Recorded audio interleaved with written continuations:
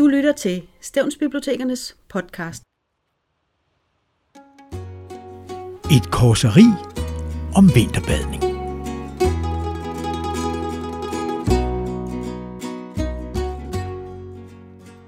Prøv at høre godt efter. Prøv at lytte engang.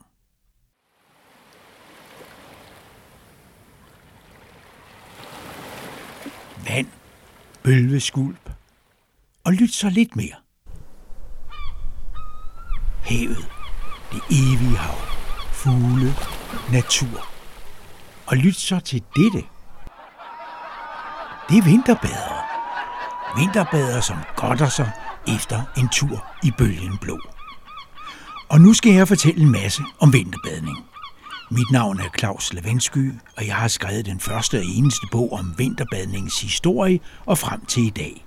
Med gode råd og med læger og videnskabsfolks undersøgelser af, hvad det er, vinterbadning gør ved os. Ifølge sammenslutningen Vinterbadeforeninger i Danmark er der i dag over 56.000 medlemmer i 155 vinterbadeklubber, som blandt andet afholder vinterbadefestivaler, og så er der alle os, der bare er vinterbadere uden medlemskort. Men lige nu er jeg på landjorden og sidder i Store Heddinge Bibliotek på Stevns. Bøger fra gulv til loft, der omslutter mig ligesom havets bølger, når man lader sig opsluge af det friske kolde vand, som sætter gang i blodomløbet, kvikker op og bagefter giver varme. Og jeg sidder med en helt særlig bog. Det er den danske ordbog. For ved I, hvad der skete? Fredag den 16.12.2016, der voksede den danske ordbog med nye ord og udtryk. Og et af dem var med for første gang vinterbad. Det blåkolde hav fik det blå stempel. Da jeg er på et bibliotek, er det naturligt at se på, hvad forfattere har sagt om vand, hav og kulde. Jeg skal nok også komme lidt ind på, hvad jeg har skrevet i min bog Vinterbader, for siden jeg skrev den, er det blevet mere og mere populært at vinterbade, selvom det stadig kan overraske nogen. Sidste vinter, der gik jeg i badebukser med et håndklæde flagrende over skulderen over vejen for at komme i havet i februar måned. Og en dame stod ved et stoppested med sit barnebarn, som straks sagde, da han så mig, "Manden har glemt at tage tøj på." Men det er jo det, der er pointen. Af med tøjet og ned i de kolde bølger. Som klinisk forskningslektor overlæge Bo Bellhage ved Københavns Universitetshospital forklarer, så er turen i det iskolde vand kort og godt chokbehandling. Kroppen nedkøles ekstremt hurtigt, og kroppens forsvar kommer på overarbejde. Blodkarrene trækker sig sammen, og chokket udløser en cocktail af endorfiner og adrenalin i blodet. Det er det, der giver os denne dunkende, lækre varme i kroppen, når vi er kommet op af vandet. Da jeg prøvede det første gang, der var det som 1000 lamper tændtes i hjernen. Lucy in the sky with diamond. Men vi vinterbadere er oppe mod en række fordomme. Og desværre er disse bibliotekshylder fulde af dem. Lad mig give nogle eksempler. Peter Høgs bog, Effekten af Susan, er en dommedagsspændingskrimiagtig sag om en kvindelig fysiker, Susan, der hvirvles ind i et komplot om en fremtidskommission. Og på side 116 har hun tvunget en mand, som ved noget, ind i en bil. Hun har fortalt ham, at hun er en giftig blanding af H.C. Andersens mor, der giver sine øjne væk for at få sit barn tilbage, og så den gale videnskabsmand Frankenstein, Dr. Mabuse og Dr. Strangelove. Og så tror hun ham med at køre i havet, hvis ikke han fortæller det, han ved. Hør engang. Jeg er nødt til at vide, hvad kommissionen er. Og hvis ikke du fortæller mig det nu, så træder jeg på speederen, og vi går på snuden gennem isen her mindst 7 meter dybt. Og med åben dør synker vi med det samme. hvad der er fint for mig. Jeg er vinterbader.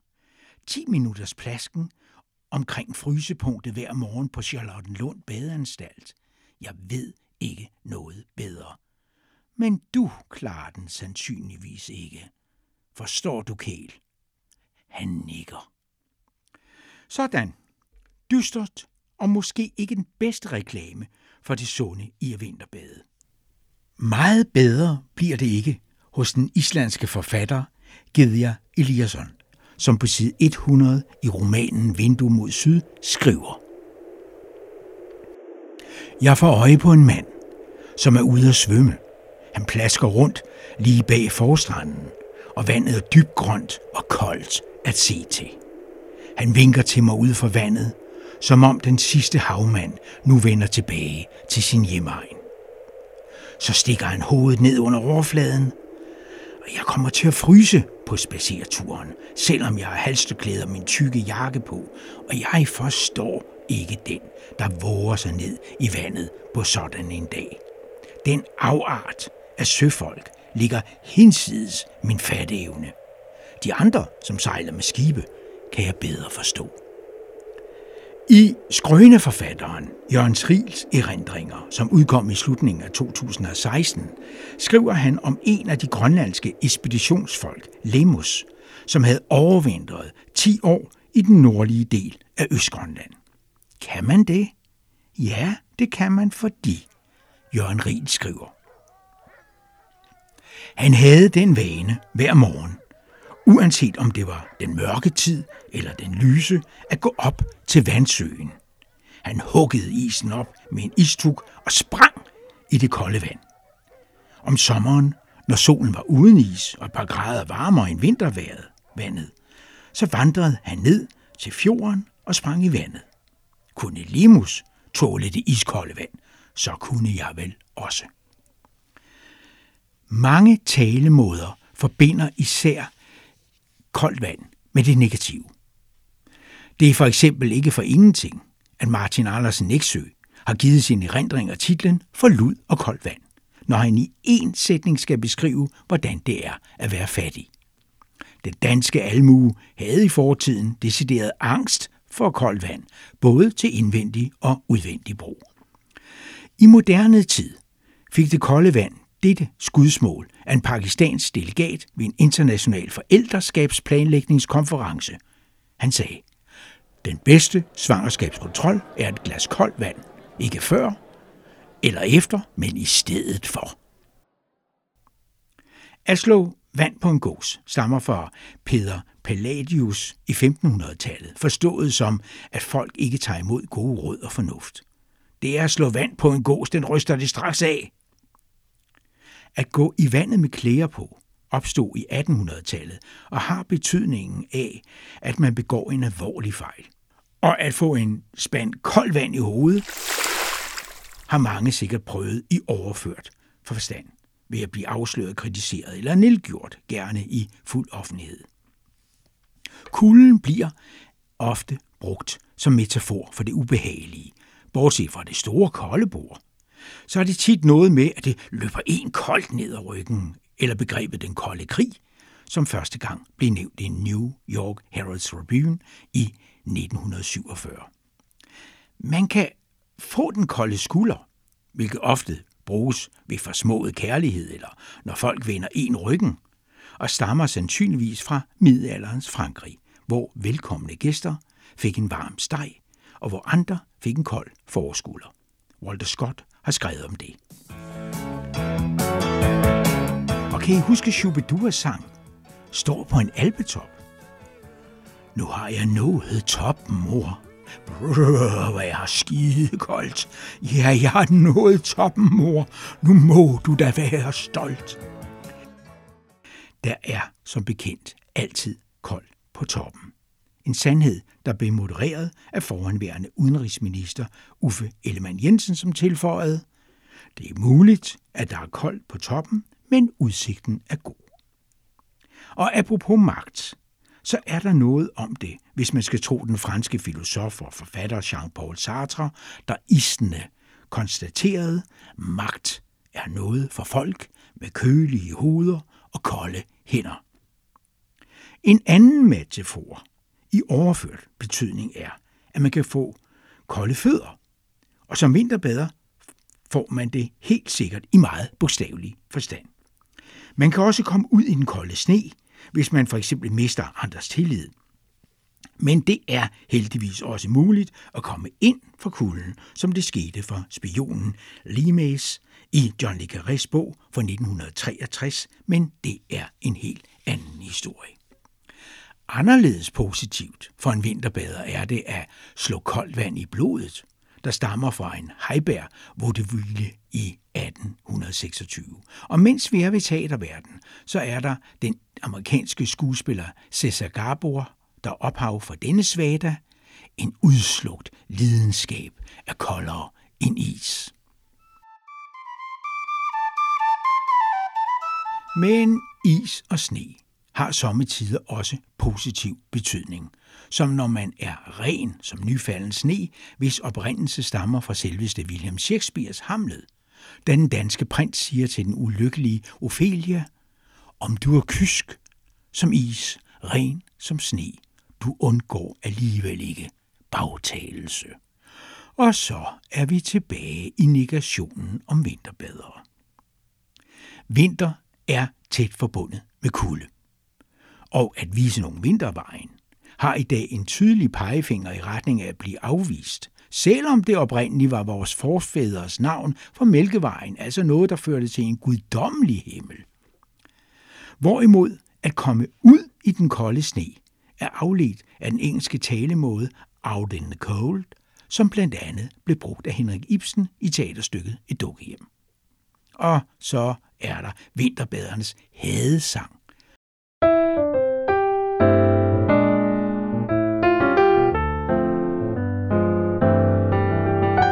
Baby, it is cold outside. I really can't stay. Baby, it is cold outside. Og hvad så? Det er jo det skal være. I gotta go away. Baby, it is cold outside. Jamen, så lad dig staklen komme ud og bade, goddammit. Forfatteren Henrik Nordbrandt må være enhver vinterbaders foretrukne digter på grund af hans digt om den danske kalenders mange novembermåneder. En salig drøm for vikinger og skjoldmøer. Og Nordbrandts forhold til havet optræder i flere af hans digte, hvor det er en metafor for tale og tavshed. Jeg kunne have sagt alt, hvis ikke det var for havet. Som det siges i hans digtsamling Drømmebroer. Og her nærmer vi os de positive litterære tendenser.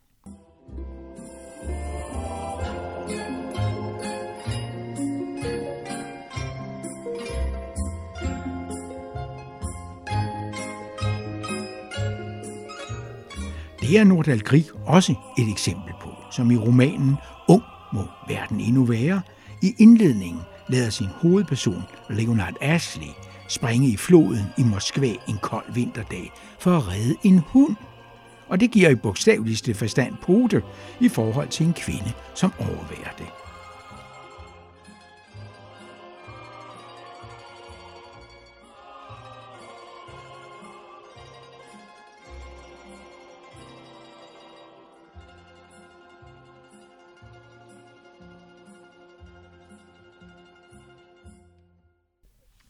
Der findes desuden en række både muntre og tragiske viser om havet, heriblandt sømandsviser, men også nyere sange, der fremhæver den naturnærhed, som mødet med vand og hav har.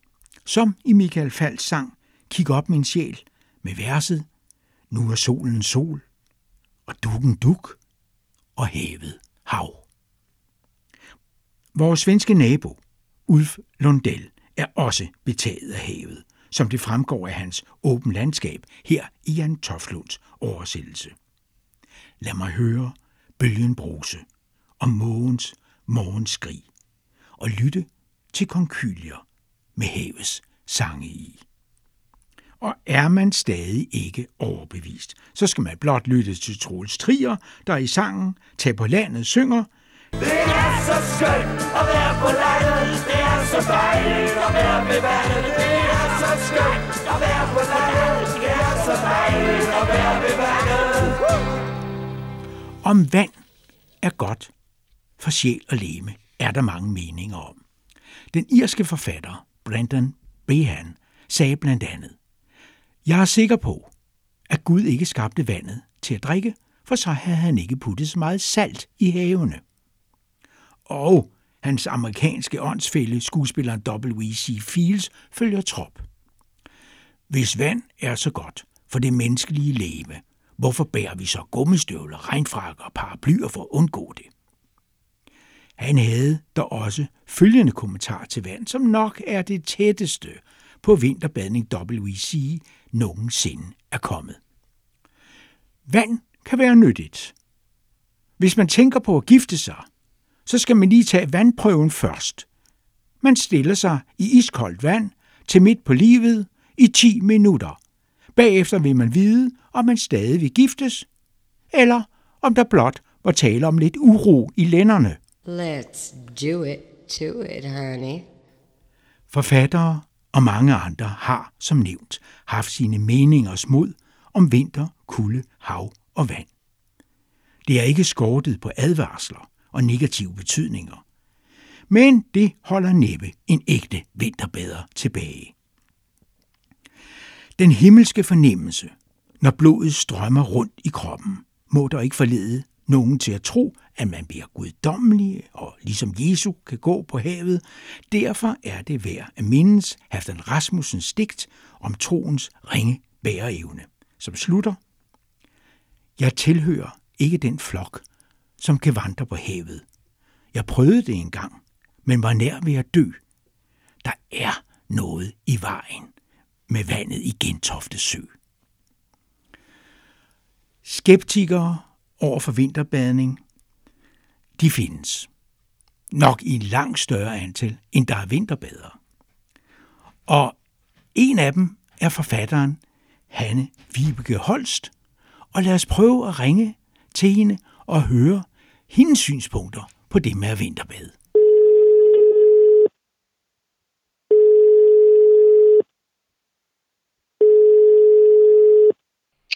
Det er Hanne-Vibeke.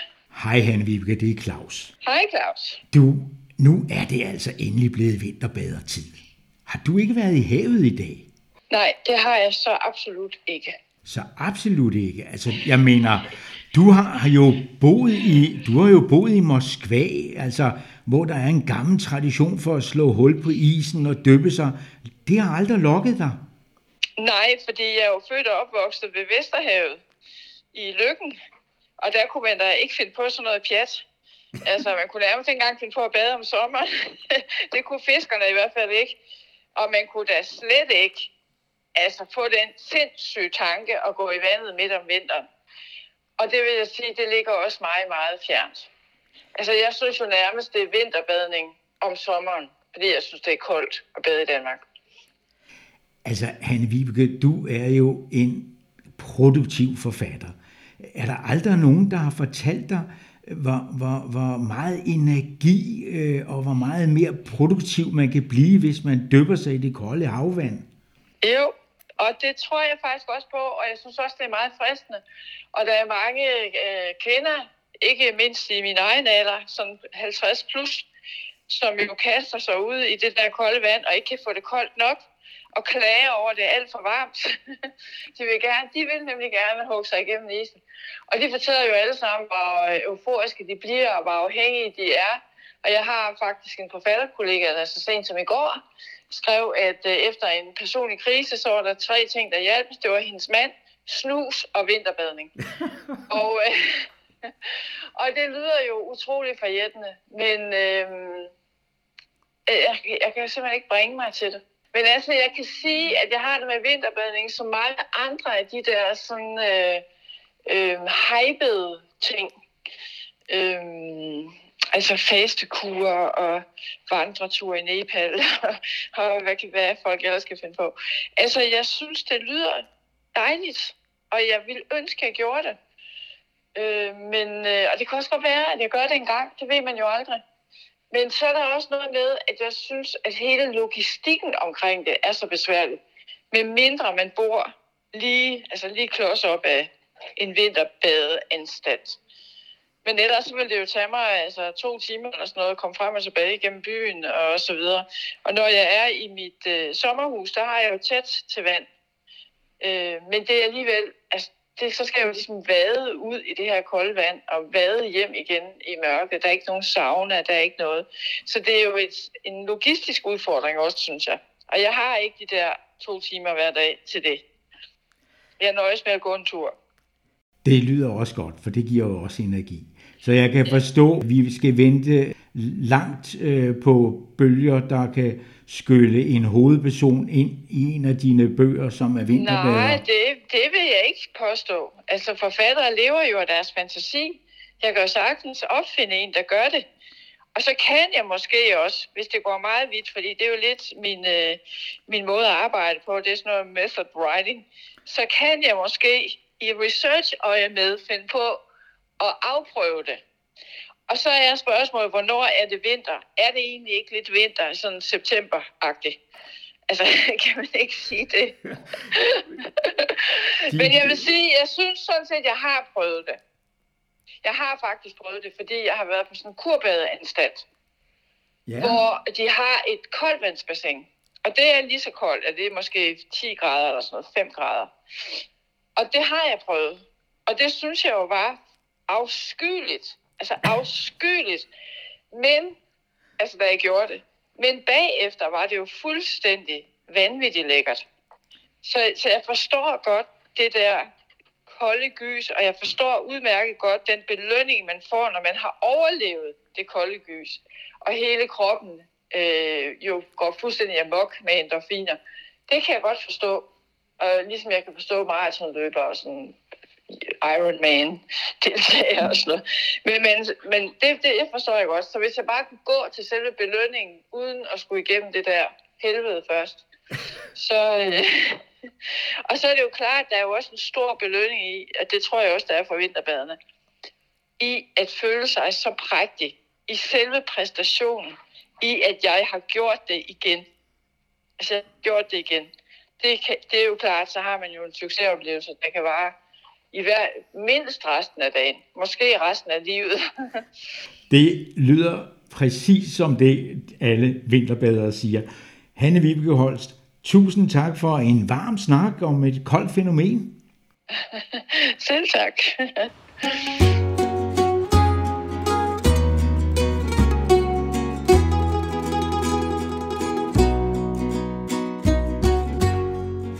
Hanne-Vibeke Holst er ikke alene om sin skepsis.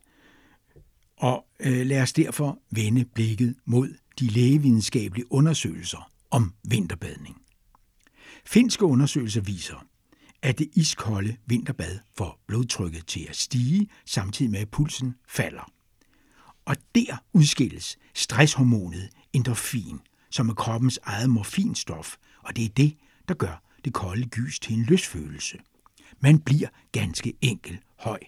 Og det er en effekt, som kan holde sig i 3-4 timer. Når man springer i det vinterkolde vand, og det behøver faktisk ikke at være meget under 10 grader, chokker man kroppen, og den begynder at udvikle cytokiner. Disse cytokiner er med til at bevare og endda forbedre vores immunsystem. Det har vist sig, at vinterbadere har 40% mindre luftvejsinfektioner. Så det burde være krystalklart. Det er ikke alene cool at vinterbade, det er sundt, viser flere undersøgelser fra udlandet. Men den danske forsker Bo Belhage er lidt skeptisk og kalder vinterbadernes tænderklaprende begejstring for en slags livsfarlig situation, fordi man hyperventilerer 30 gange mere end normalt i det kolde vand. Han har lavet flere forsøg og kommer til konklusionen, at det næppe er usundt, fordi der viser sig et sammenfald mellem, at mange vinterbadere er sundere og lever længere end gennemsnittet, men om det er tilfældigt eller ej, vil han ikke skrive under på. Og påpeger, at det for nogen er den samme faktor, som sker i kroppen, som at løbe. Bente Klarlund som er overlæge og professor på Rigshospitalet og leder af Trygfondens Center for Aktiv Sundhed, våger at sige, at vinterbader formentlig er bedre til at bekæmpe infektioner. Bo Bellhage vil der gå så vidt, at han fremhæver det metafysiske, at vinterbadere finder et fristed, hvor man kan tilsidesætte de gængse normer og finde en social sammenhængskraft i vinterbaderklubberne, hvilket igen hjælper på livskvaliteten. Han anbefaler, at man starter om sommeren og fortsætter ind i vinterhalvåret, og ellers går langsomt i vandet. Og vigtigt, sammen med andre. Et råd, som Bente Klarlund også understreger. Bad aldrig alene. Men tilbage til de mange sundhedsundersøgelser, der er foretaget af læger og internationale forskere. Og lad os lige samle op på fakta. De små blodkar trækker sig sammen. Blodet løber til hjernen, hjertet begynder at slå hurtigere, og man hyperventilerer, men vinterbadere lærer at kontrollere deres vejrtrækning og udnytte de positive effekter. Herved frigøres mange forsvars- og belønningsstoffer i hjernen, velvære. Og det har man vidst længe. I Store Nordiske Konservationsleksikon fra 1924 står der blandt andet: vinterbadning dyrkes ved flere danske søbadeanstalter, og det hævdes af vinterbadere, heriblandt forskellige læger, at disse små svømmeture i is og koldt vand har gavnlig indflydelse på legemets funktioner. Det vidste man også i det gamle Grækenland for 4.000 år siden, hvor man havde kurbade. Og hvor badede vikingerne?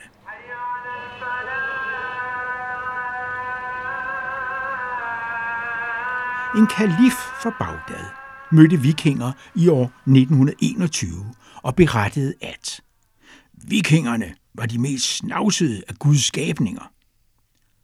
De vaskede sig aldrig, hed det.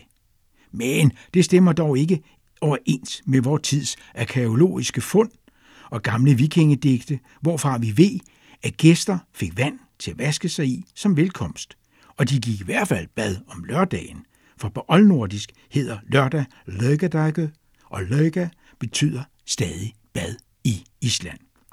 Så man vaskede sig i naturens vand året rundt. Så vi vinterbadere kan med god samvittighed kalde os vikinger.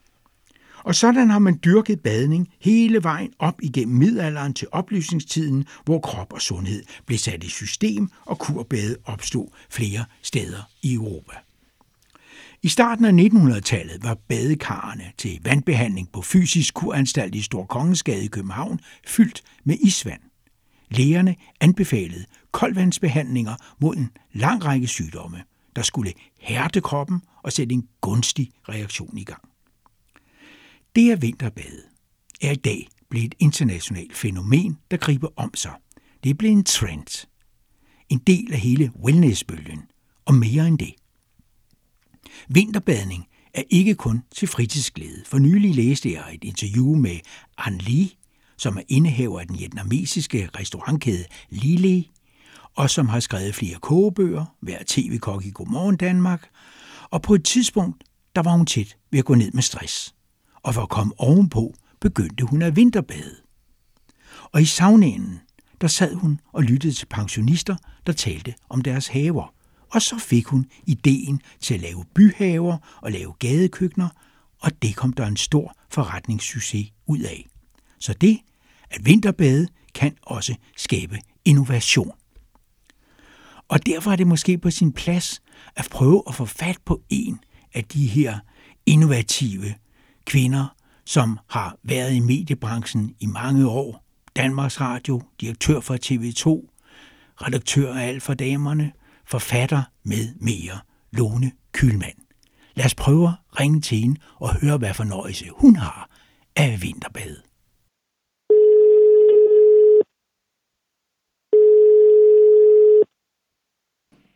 Hej, det er Lone. Dag Lone, det er Klaus. Hej, Klaus. Hvordan var temperaturen i morges? Ved du hvad, det aner jeg simpelthen ikke. Jeg køber et vandtermometer hver år og sætter ud fra min bro, og det bliver altid på en eller anden måde hævet væk af bølger og alt muligt, selvom jeg tager op hver dag, så på den tid af året har jeg ikke noget termometer. Desuden vil jeg her afsløre, at jeg slet ikke var i vandet i morges, fordi det regnede og var gråt, og så gider jeg ikke. Solen skal være frem. Det lyder fornuftigt. Men hvornår begyndte du egentlig at vinterbade? Ja, ved du hvad, det kan jeg simpelthen. Ja, det er mange år siden. Jeg bor ud til vandet, så det ville jo være dumt ikke at bade hele året. Jamen, var det den eneste grund til, at du ligesom begyndte at vinterbade? Jeg har altid været en vandhund, og det er så sjovt, man siger vinterbader, men jeg er jo bare bader, jeg holder jo bare aldrig op med at gå i vandet. Men om sommeren, så er det klart, så har jeg nogle ruter, så svømmer jeg. Det gør jeg jo ikke om vinteren. Altså, nu kan jeg jo sagtens svømme lidt, ikke? Men når det bliver rigtig koldt, så døber jeg mig jo bare. Så tager man lige en døber. Ja. Hvad føler du, at du får en bedre energi, eller tænker du bedre bagefter? Eller? Jeg er gladere. Du er mere glad? Jeg er meget gladere. Der sker jo det. Altså,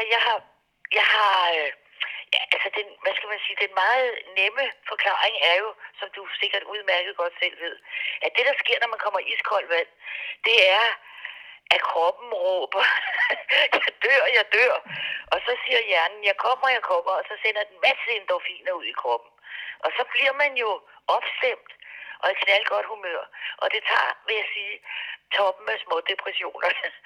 Og man mærker blodet rulle, og man er glad, og det er jo vidunderligt at komme op af vandet, især når solen skinner, og man står der og lader sig solbeskinne, inden man begynder at tørre sig. Har du nogensinde været vinterbader i andre lande end i Danmark? Jeg har faktisk, det har jeg altid forsøgt. Jeg var i Grønland, min søde mand forærede mig en tur til Grønland for nogle år siden. Og der lykkedes det mig også at komme i vandet. Og jeg har flere gange badet i Island. Og der var der noget, der virkelig har fascineret mig lige siden. Og jeg vil så gerne selv prøve. I Island, der svømmer de. Det svømmer et kvarter, og her vi taler marts måned i Island. De svømmer et kvarter med uldne huer på hovedet og vanter op til albuerne og sportstrømper. Altså i sådan noget fed uldgarn, uld. Og så på en eller anden måde kan de godt. Jeg ville jo være død, hvis jeg havde forsøgt. Jeg ved ikke, om det er noget, de træner sig op til, eller hvordan. Det burde jeg sætte mig ind i. Men de har det der vidunderlige, at så kommer man op af vandet. Jeg var så kun ude et minut, vil jeg sige. Men så kommer man op af vandet, og så sætter man sig i varme kilder midt på stranden. Og der sidder så folk med min alder, pæne og nydelige islænder på min alder, så sidder de der, de har været ude at svømme med deres uldhætter og vanter. Og så sidder de der med deres termokaffe og snakker. Det synes jeg var vildt lækkert. Men jeg tror ikke, man lige kan gå i. Altså, jeg tror, man skal være islænder, eller i hvert fald skal lære noget om, hvordan man gør. Så fik jeg lige for nylig en mail fra min veninde, der bor i Oxford, at et Oxford-forskningsprojekt har vist, at man har mindre risiko for demens, hvis man vinterbader. Og det tænker jeg, det er noget pjat, det ved det ikke noget om i Oxford. Men så kom jeg til at tænke på det der med, at jeg bliver så glad, når jeg kommer op af vandet. Og man ved jo, at hvis man er glad, så forebygger det depressioner, det siger sig selv. Og vi ved jo også, at depressioner har en klar forbindelse til demens.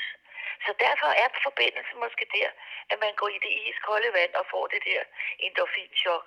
Og så får man i hvert fald en mental bedre sundhed. Jeg er sikker på, at hvis der er nogen, der ved noget om noget, så er det sgu i Oxford. Ja, det er det nok. Så jeg tror bare, vi bliver ved, Lone. Ja, det tror jeg også, Klaus. Jeg kunne slet ikke forestille mig at holde op. Glimrende. Tusind tak. Det var så lidt, Klaus. Hej.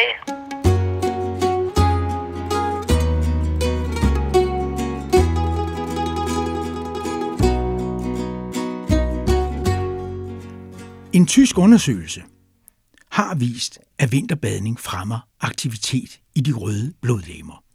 Og det sker i særdeleshed ved udholdenhedstræning som løb og cykling, hvilket man har vidst i mange år. Denne aktivitet gør, at vores celler ikke bliver harske, hvilket igen gør, at vi kan trække i bremsen, når vi snakker om livstruende sygdomme, som for eksempel kræft. Man vil nu videnskabeligt undersøge vinterbadningens effekt på udviklingen af netop dette område.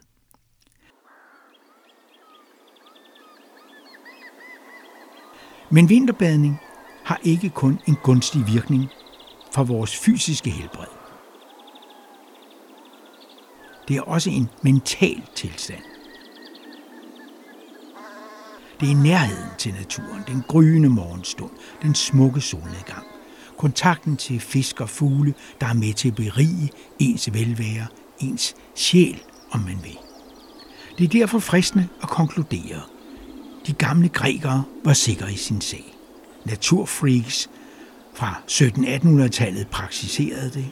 Læger har gennem det 20. århundrede sagt god for det. Forskere i det nye årtusind lader til at bevise det. Det er sundt at vinterbade. Bare ikke for hjerte- eller nyrepatienter, diabetikere, gravide, folk med underlivsbetændelse samt mindreårige børn. De bør blive på land. Men vi andre kan roligt tage det daglige kuldechok, få blodtrykket til at stige og pulsen til at falde.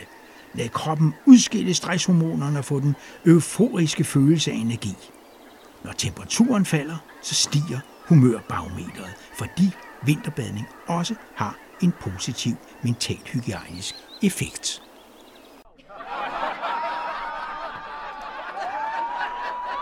Så derude i teknikerrummet.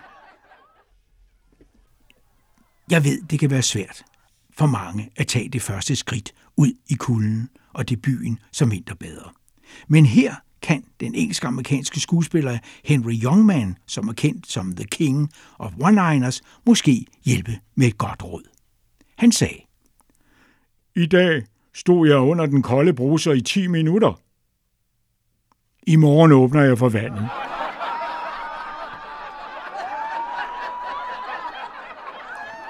Så har du fået lyst til at hoppe dybere ud i det med at vinterbade.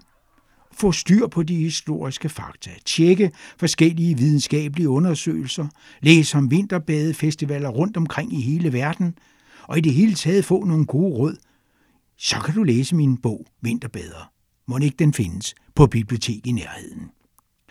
Lad os slutte med den lune sang, Gys og Gus, af og med John Kofod Larsen, som har lavet en lang række andre viser, men her er han sammen med Tisvilde Leje, Vinterbader.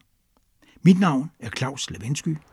Tak til Lone Kühlmann, til Hanne-Vibeke Holst, og bag teknikken var Nikolaj Andersen.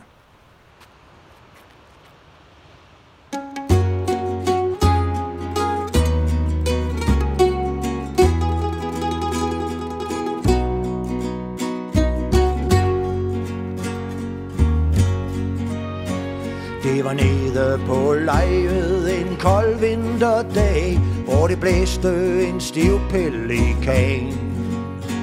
Med huen over øre og olieskinsjakken var lynet til op over hagen.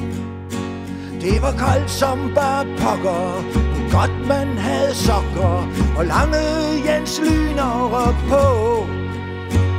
At bade hele året rundt, ja det skulle være så sundt. Pludselig stod der en flok ved det iskolde hav. De var nøgne fra top og til tå. De var godt nok lidt blege, helt uden farve. Det er jo vinter, hvad tænker de på? Der var sus i sandet, der var brus på vandet. Godt man var ordentligt klædt på. Luften var 0, og havet var 2. Men vinterbaderne lå. De kom hurtigt op af vandet, knap så blege som før. Og jeg hørte et og et De havde rent faktisk skiftet til en anden kulør. Ja, nærmest lidt lilla og blå. Så er det godt med en sauna, ja, den har vi gavn af. Man bliver varm gennem marv og ben. Og nu står det der så, foreningens hus, trods havdyrens brøl, gys og gus. det der så foreningens hus, trods havtyrens brød, lys og gus. Du har lyttet til Stevns Bibliotekernes podcast.